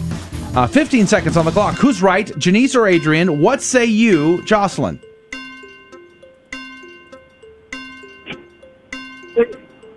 Me. Who is that? Jenny. Well done. There you go. Correct. Well done. Yes, praise be to God. Yes. May. Good grief. Easter. Adrian with his tricky answers. In fact, Janice is right. It's December. Makes sense, right? Mm-hmm. Christmas, nativity. It kind of goes there's together. a feast day called the Feast of Holy Innocents. Right. On that day, on that month. So, what a wonderful thing for us to keep in mind the Holy Infancy all month long, right, in December. All right, so let's go on. You're in the cup, Jocelyn. Congratulations. You might win, but I think we can double your chances. And again, these are questions we've used before. So if you're a longtime listener, you probably already know the answers. But let's see. This one could be tricky. Uh-oh. Adrian, we're going to go with you. Adrian, can you tell me how many choirs of angels are in the celestial hierarchy? 9. I'm sorry, what? 9. That was awfully fast. Yep. Do you want Celestial armies. Do you need to think about it, or? Nope. 9. 9. Mm-hmm. You seem very confident. One more than 8 and one less than 10. Interesting. That's my answer. Interesting. Those are the kind of answers parents give their kids. Okay, so 9. You're sold on 9. I'm sold on 9. 9. Not budging. Not budging. Mm-hmm. Okay. Well, let's go to Janice. Janice, can you tell me how many choirs of angels are there in the celestial hierarchy? I would say 7, because 7 is a holy number, and there's 7 sacraments, and Jesus is constantly talking about 7 days, 7 You know, like the number 7 is known as a holy number throughout Scripture. So wow, we're like deep into like number symbology here. Yeah. 7 sacraments, 7 choirs of angels, but 9. I mean, we pray a novena, right? 9 choirs. I don't know. But Jocelyn, here's the summary. Janice seems to think there are 7 choirs of angels, whereas Adrian says there are 9 choirs of angels. 15 seconds on the clock. Who's right? Who's wrong? Jocelyn, what say you? Adrian. Yeah. Wow. Not even close. She got it. No problem. She knew. She was like, obviously 9. I don't know. I'm uncomfortable admitting Adrian is right, usually publicly, but in fact, he is right. Did you guys know that? I mean, was that an obvious one? Yeah, we knew that. Seraphim, cherubim, powers, angels, archangels. Yeah, we're pretty Catholic. Wow. Yeah. That was amazing. I Praise be pray to God. every day. I pray to the 9 choirs of angels. Amazing. Praise be to Very Jesus. Oh, well, congratulations. Well done. Well done. You're in for 2. This next one... I don't know. This could be tricky. It could be super easy. We'll just have to see. But I think we can triple your chances in this cup here. Let's go back to Janice. Janice, can you tell me, what famous Catholic Italian physician originated a revolutionary method of educating young people at the beginning of the 20th century? So I actually have a lot of family members who are educators. My sister's an educator, my brother-in-law, my husband. I used to be an educator. So you should know this, then. Yes. There's like zero excuse for you not knowing this. So I would say Maria Montessori because I know she had a great love for children and she was a physician and she loved. Okay. I think she was Catholic too. So It seems reasonable. Yeah. Seems reasonable. Mhm. Adrian, can you tell me what famous Catholic Italian physician originated a revolutionary method of educating young children at the beginning of the 20th century? Right. Yes. Exactly. 100%. I'm gonna go with let's go with Alberto Scorfano. It took you forever just to get there. I don't know why Janice is laughing. What is she laughing at? What's his name again? Alberto Scorfano. Alberto Scorfano. Seems reasonable. I don't know. Could be. What do I know? I don't speak Italian. But all right. So here's the deal, Jocelyn. Fredo. Adrian is on the hook for Alberto Scorfano, and Janice is on the hook for somebody called Maria Montessori. I don't know. 15 seconds on the clock. Who's right? Who's wrong? Jocelyn, what say you?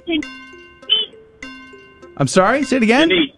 Janice. Is that your... I was going to say, is that your final answer? Of course. Oh, my goodness. Who is Alberto Scorfano, Adrian? And I think the question implied it was a woman physician. No, it actually doesn't. Okay. But still, who is Alberto Scorfano, Adrian?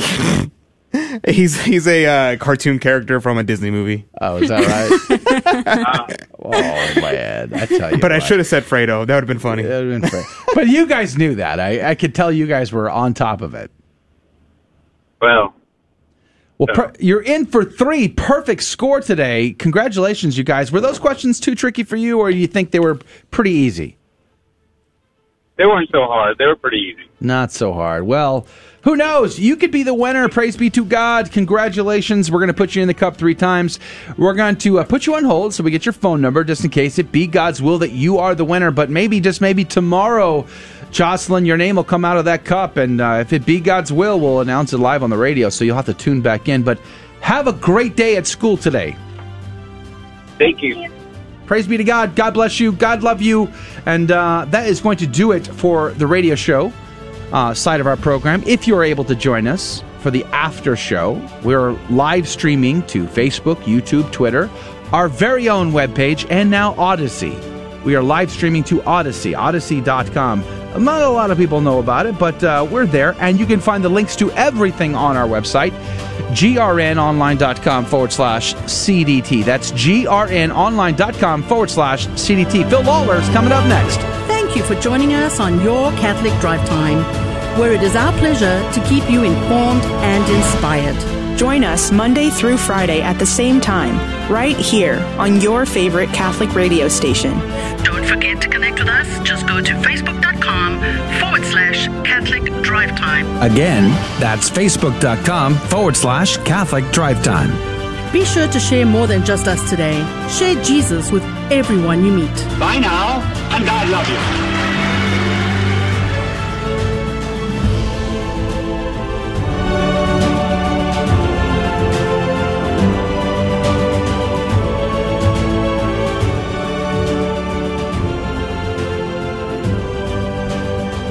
Praise be to Jesus Christ. Welcome to the after show of Catholic Drive Time, where we get a little bit more casual. Hashtag Fredo. Hashtag Fredo.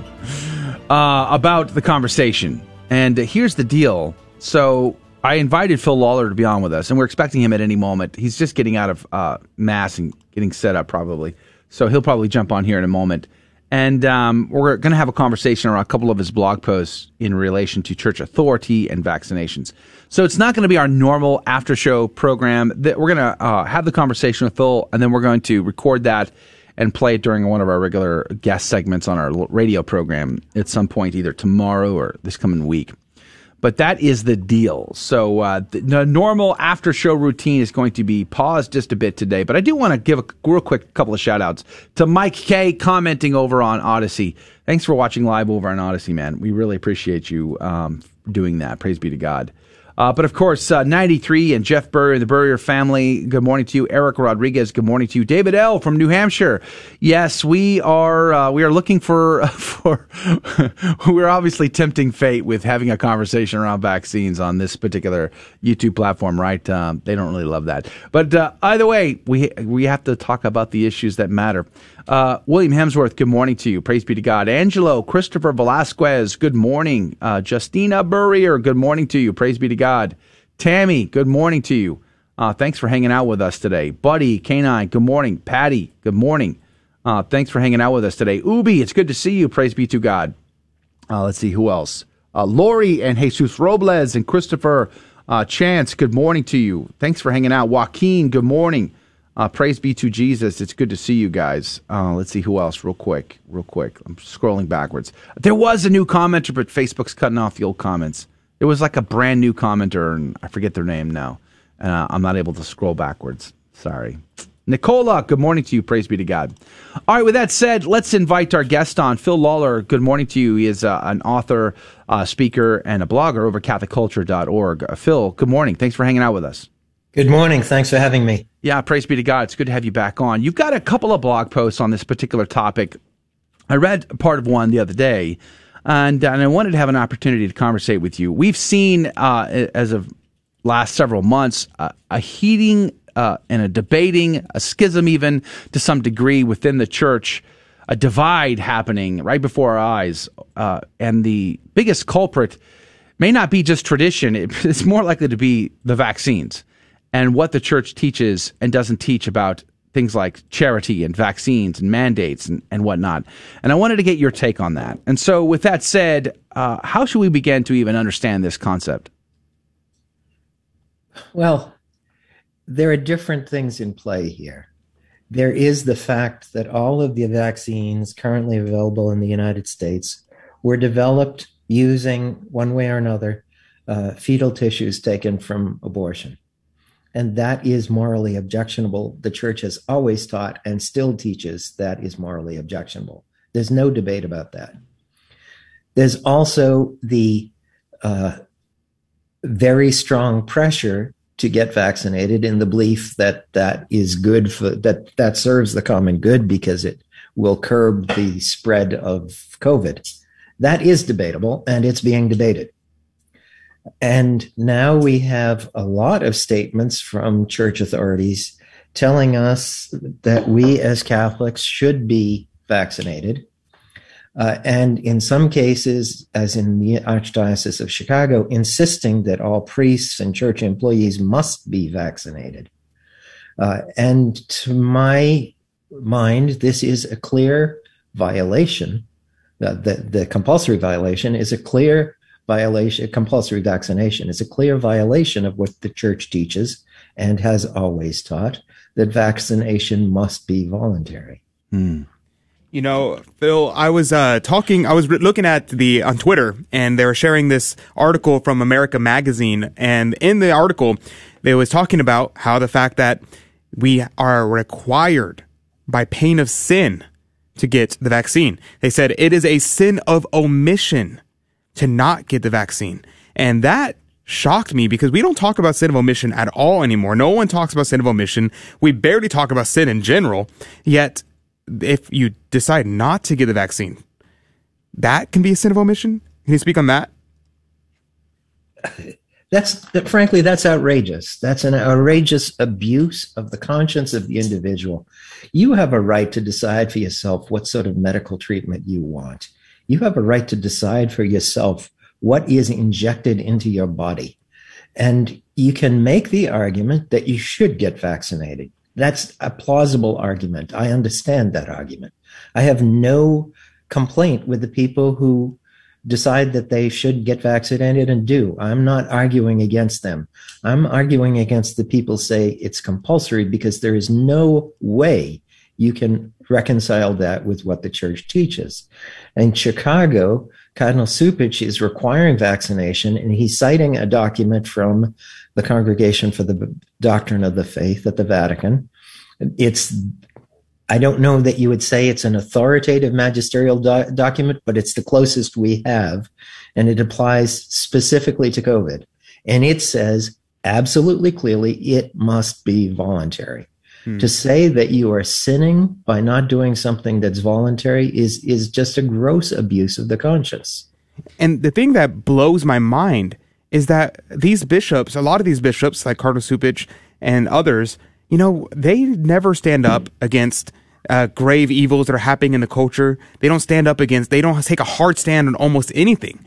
Yet the vaccine issue, for some reason, like I would never have guessed if someone had told me 2 years ago, that the issue that all the bishops would rally behind and start pushing was that they wanted everybody to get a vaccine for a virus. I would be shocked. So how is it that why do these bishops care so much about the vaccine? That's a good question. I can only speculate that it has something to do with their priorities, and their priorities appear to be more along the lines of being seen as community leaders than as being true to the gospel and the perennial teachings of the church. Now, obviously, there's a whole lot of public pressure for vaccination, a whole lot of public encouragement at every level, in the government, in the big corporations, in the media, in academic life. Everyone is calling on you to be vaccinated. It would be countercultural to suggest otherwise. And yet, the church says you have a right to decide for yourself. And by the way, the bishop can set down principles of what is and is not moral. He cannot tell you what to do with your own medical care. He can't base his judgments on medical expertise because he doesn't have medical expertise. If you have a medical problem, you talk to your doctor, not to your pastor. That's appropriate. Your pastor can lay down guidelines. And in fact, the church has laid down guidelines in medical cases, for instance, saying that in the case of someone who is terminally ill, you don't have to take extraordinary means to save a life when all you're doing is prolonging death. Now, what is extraordinary means? Well, that's up to you to decide. That's up to the caregiver, to the family, to the person who is suffering. It's not a decision that a pastor or much less a bishop can make. You have to make these decisions for yourself. And you have to decide for yourself whether vaccination is good for you and good for the people around you. Phil Lawler is our guest, CatholicCulture.org. You should check it out. He's got a couple of great articles over there on this topic that we're conversating about. But one of the things that has really bugged me was our ability to even have the conversation. We're talking about this on a platform that is likely going to strike us yet again because we dared to talk about vaccines. One of the last times we talked about vaccines was with Christopher Farrar from St. Thomas More Society about the legality of firing employees because they choose not to get vaccinated, or they want they pursue a religious exemption. And our hosts on the platform said, you're not allowed to say that, and they struck us. Now, what's interesting is I know people, because they've been emailing me, who listen to this show, and they are in this very circumstance. They're losing their job because they're not vaccinated, and they claim a religious exemption. And the response is, but your Pope says otherwise. And then they don't recognize their religious exemption, leaving these people with the only choice of going to court, which costs tons of money and time, and very few people will have that opportunity. How do we respond when the hierarchy all the way up to the top seems to contradict what we are saying about our religious exemptions? Well, it's not the whole hierarchy. You will find bishops who are saying what I'm saying, which is that it doesn't have to be compulsory. You see the bishops that it mustn't be compulsory, rather. You see the bishops in Colorado saying that. You see the bishop in Spokane saying that. I think the Archbishop in San Francisco is saying that. When you have a disagreement among bishops, it's legitimate. It is called probabilism for a good Catholic to decide which of those bishops makes more sense to him. But as for the question of authority, it is possible that the bishops in general think that this is a good vaccination is a good idea. That doesn't mean that you have to think it's a good idea. If you in conscience believe that you should not take the vaccine, which is my position, I do not believe that I could take this vaccine in good conscience. Now, the church says very clearly to me, you cannot go against your conscience. It doesn't matter if the Pope says you can do it. If your conscience says you can't, you can't. So that is your religion telling you you can't take the vaccine. So it seems to me that is material for a religious exemption. If my conscience says I can't do it, my church says don't do it. If your conscience says you can't, well, then my church is telling me not to take the vaccine. And yet the only way to ensure that we have that opportunity is probably to go to court.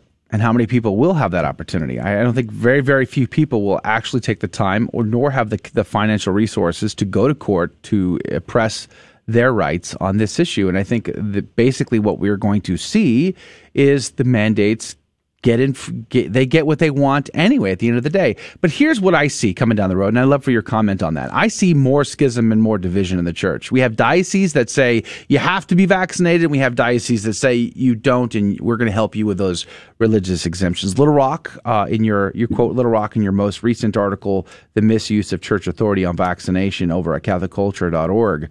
Little Rock is among the latest dioceses to come out and say, we're not going to help. We're going to tell our priests they can't assist their parishioners. Do you see a day where this becomes a truly divisive, where there's going to be the vaccine mandated churches and then the non-vaccine mandated churches? It kind of reminds me of the Arian heresy of the early centuries. I don't see it going that way, although we have so much conflict and confusion in the church. I'm hesitant to make any prediction.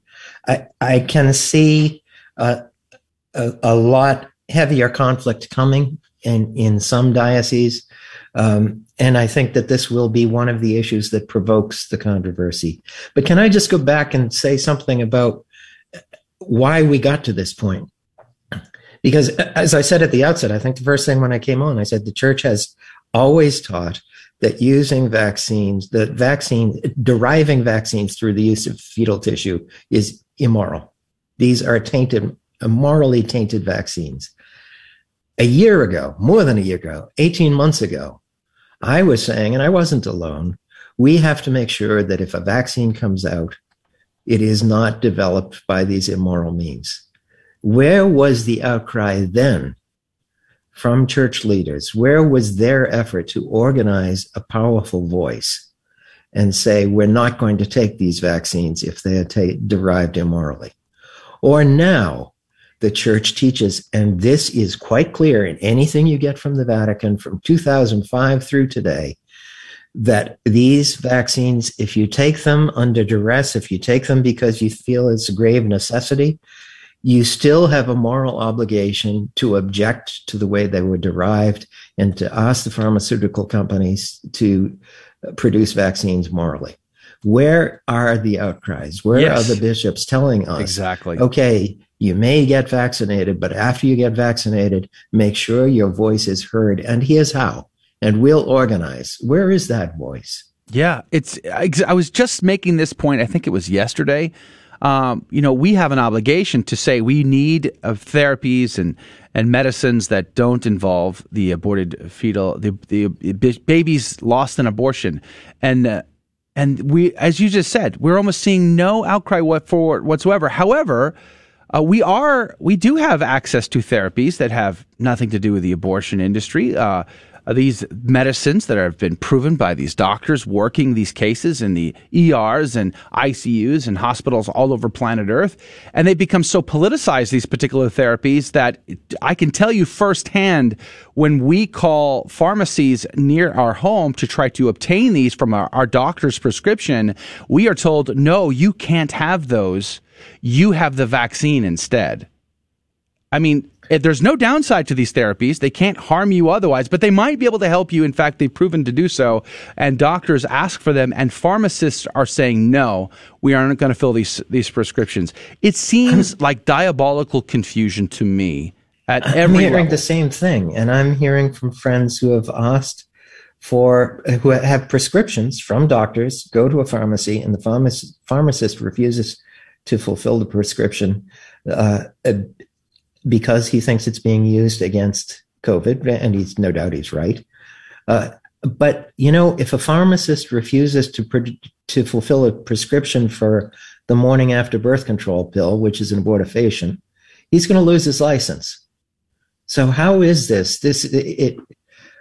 I'm not a doctor, I'm not a pharmacist, I'm not a scientist, but I see in this tremendous, it's an abuse of science too, because we're being told not to listen to some medical evidence, only to listen to some other medical evidence, only to produce a certain kind of remedy, etc. It's troubling. It's, to me, the confusion at every level seems very diabolical. It seems very interesting why we were, as you said earlier, Adrian, why this issue? Why do they rally behind this issue? As far as I know, 99% still, according to the official statistics, still survive this. And yet this is the issue that we are going full court press on. Even in Australia, the lockdowns in Australia, incredibly draconian. Do you see that diabolical layer to this, or is that stretching too far? I don't think it's stretching too far. I think it's evidence of a loss of faith. And, Chesterton said, when you stop believing in God, you don't believe in nothing, you believe in everything. And I think we have a susceptible population now. In my new book that came out earlier this year, Contagious Faith, I made the argument that we are living in a climate of fear, and fear is being sold to us at every opportunity through the media, particularly. We're told we should be fearful. We should be fearful. We should be afraid of this, afraid of that. COVID is wonderful for those who are selling fear. And faith is an antidote to fear. And faith is something that builds your confidence, because you're not so frightened to death of death. You're not so afraid of death that you forget to live and live morally. So what do we do? Where do we go from here as Catholics, and an uncertain future that's coming our way, especially from just a Catholic perspective? The diocese we may live in may be on one side of this issue that we find ourselves personally on the opposite. How do we as Catholics, how do we deal with this? How do we manage this? Do we move? Do we get up and move to a different diocese? What say you, Phil Lawler? I have on occasion told people you need to move to a new diocese or a new parish, because if you can't find spiritual sustenance where you are, you need to get it somewhere. You have to have a home base where you can rely on the church to give you the spiritual nourishment that you need. But I don't think most people need to move. I think most people need to make sure that their pastors and their bishops understand what's going on, that their pastors and their bishops understand that we are not going to accept another lockdown of the churches, that they understand it's one thing to say you should get vaccine, but don't try to tell me that I must get a vaccine on the basis of a document that says it can't be compulsory. What about the aspect of supernatural courage? You're a guy who's written a ton on church scandals, going all the way back. We discussed that last time you were on the show. I particularly am very fond of your book, The Lost Shepherd and Smoke of Satan. I really enjoy these books. I find them to be exceedingly well written and researched and insightful. Thank you. And we've seen too many occasions of a lack of supernatural courage on behalf of the shepherds of our church. Do you see this as one of those?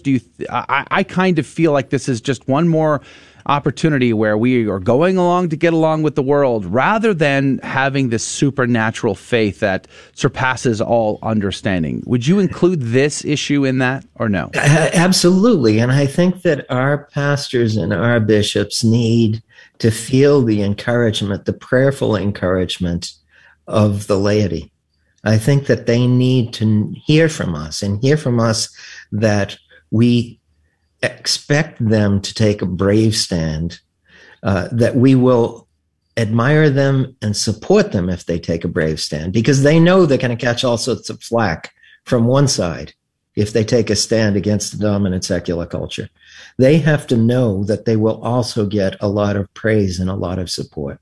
And that they have to know that if they're out on the front lines, they won't be out there alone. In fact, there will be some of us out there ahead of them. They have to know that. That's a message we have to give them. So I want to tie up in the last few minutes here of our conversation. I want to tie in the Traditionis Custodes layer to the current difficulties we have in the church between hierarchy and faithful and et cetera, et cetera. So as I said already, I see this schism growing. I see the division growing.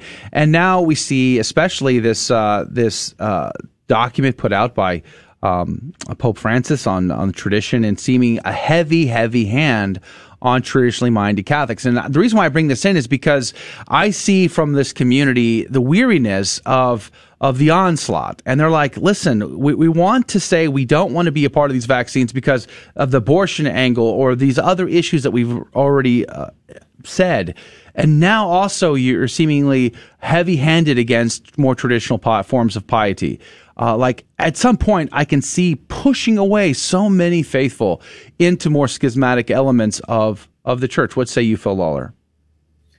Well, again, I think that we are in a time when conflict in the church is becoming very open. There's been a conflict all my life, and it's just becoming more and more open and obvious. And I think it's more and more essential for good Catholics, as I say, to find a place where you find spiritual sustenance and to encourage the pastors and the bishops to do what they need to do to preserve the church and the heritage that is slipping away from us in many too many places. We're definitely facing a church in crisis, and all of us have a role to play in pulling it through. Yeah. Phil, real quickly, we were talking, I was talking on with a friend of mine, and we were discussing, local parishes, local dioceses.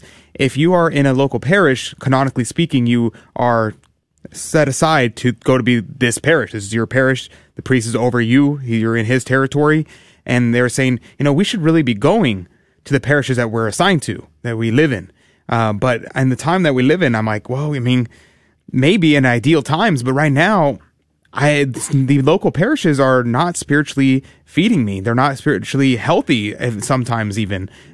So is that a allowed thing to do? Is that something that we are allowed to do, is go church shopping in a sense? I think we are. And I've spoken with bishops about this over the years, and everyone I've spoken to has agreed that it's a good thing to have a geographical parish, because what that means is wherever you live, somebody is in charge of you. There is a priest somewhere who is, who is obliged to bury you if you die, and who is responsible for your spiritual welfare. And that's on his soul, by the way, but that's another issue. But this is an era when most people get in a car to go to Mass anyway. And if you drive an extra 5 minutes, 10 minutes, or in some cases an hour, so be it. You need to get to the place, as I say. Yeah, I mean, I drive an hour regularly. You need to get to a place where you're nourished. Amen. Amen.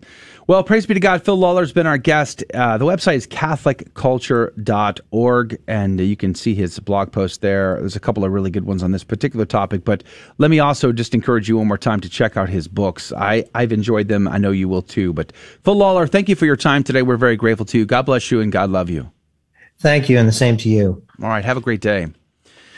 Praise be to God. We're going to post this conversation. We're going to edit it down just to fit into the time frame of our regular radio show, and we're going to get it on. I don't know when, Adrian. When do you think we're going to be putting this on? Maybe the schedule? Memorial Day. Maybe. Okay. So, or not Memorial Day. What is it? Next week. I'm trying to think. What is that's coming up in the first week of September? Labor Day. Well, I'm hoping to get it on as soon as possible, so we'll have to see. We'll talk about that after the show, but praise be to God. CatholicCulture.org is a great website, and audience, I trust that you were familiar with it, and if not, you ought to be. I go there almost every day to prepare for our show. I look at not only the blog post, but they've got a great news aggregator service there just for church news.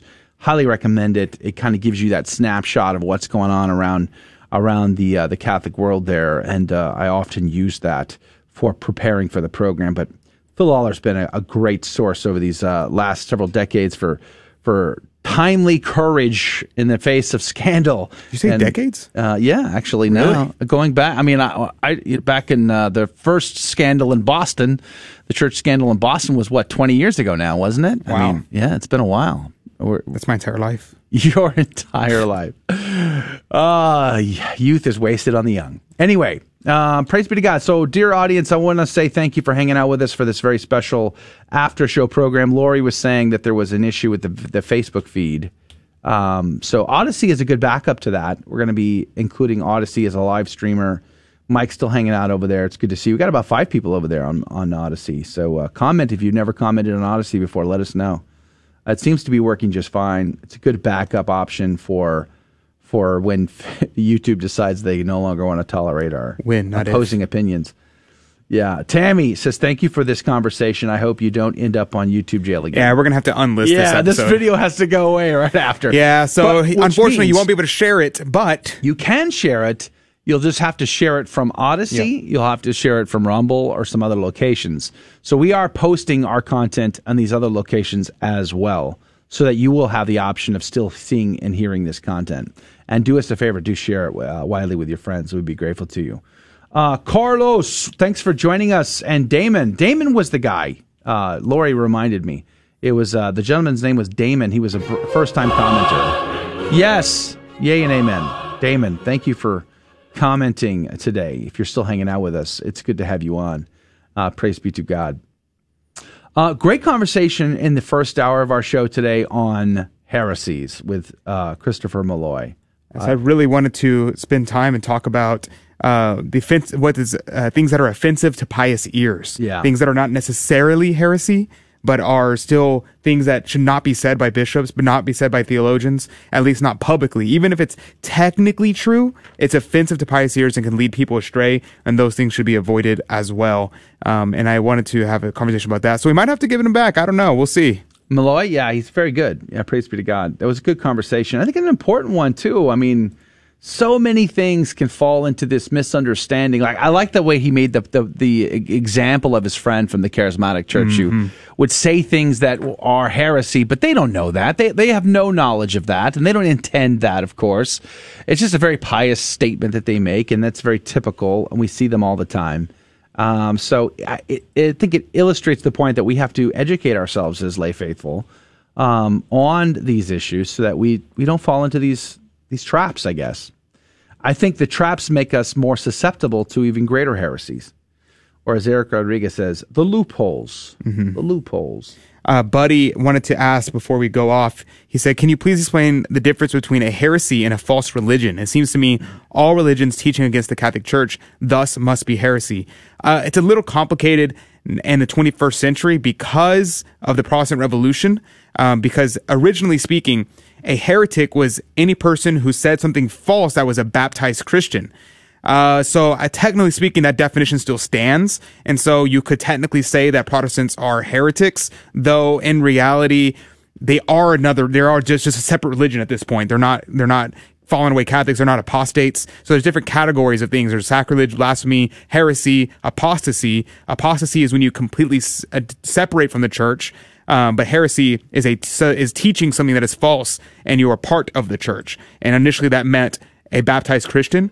But now it does not mean that any much more. And there's a lot to be said about those kind of distinctions, but we're out of time. Yeah. Amen. Praise be to God.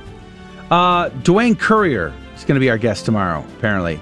Analyzing the flaws in abortion bans and heartbeat legislation, clarifying why it's illogical for Catholics for choice. So Dwayne Currier is going to be our guest tomorrow. Tune in, 6 a.m. Central, 7 Eastern, across the planet, I guess, because we're not only on radio, station across Guadalupe Radio Network, we're also on the internet, praise be to Jesus. Do us a favor and share, like, subscribe. Make sure you're on our email list at grnonline.com/CDT. Because when we get booted, how else can I tell you what's going on and what's coming next and where you can watch and all of that? The email list, super important. And I'll send an email today, grnonline.com/CDT. God love you. Thank you for joining us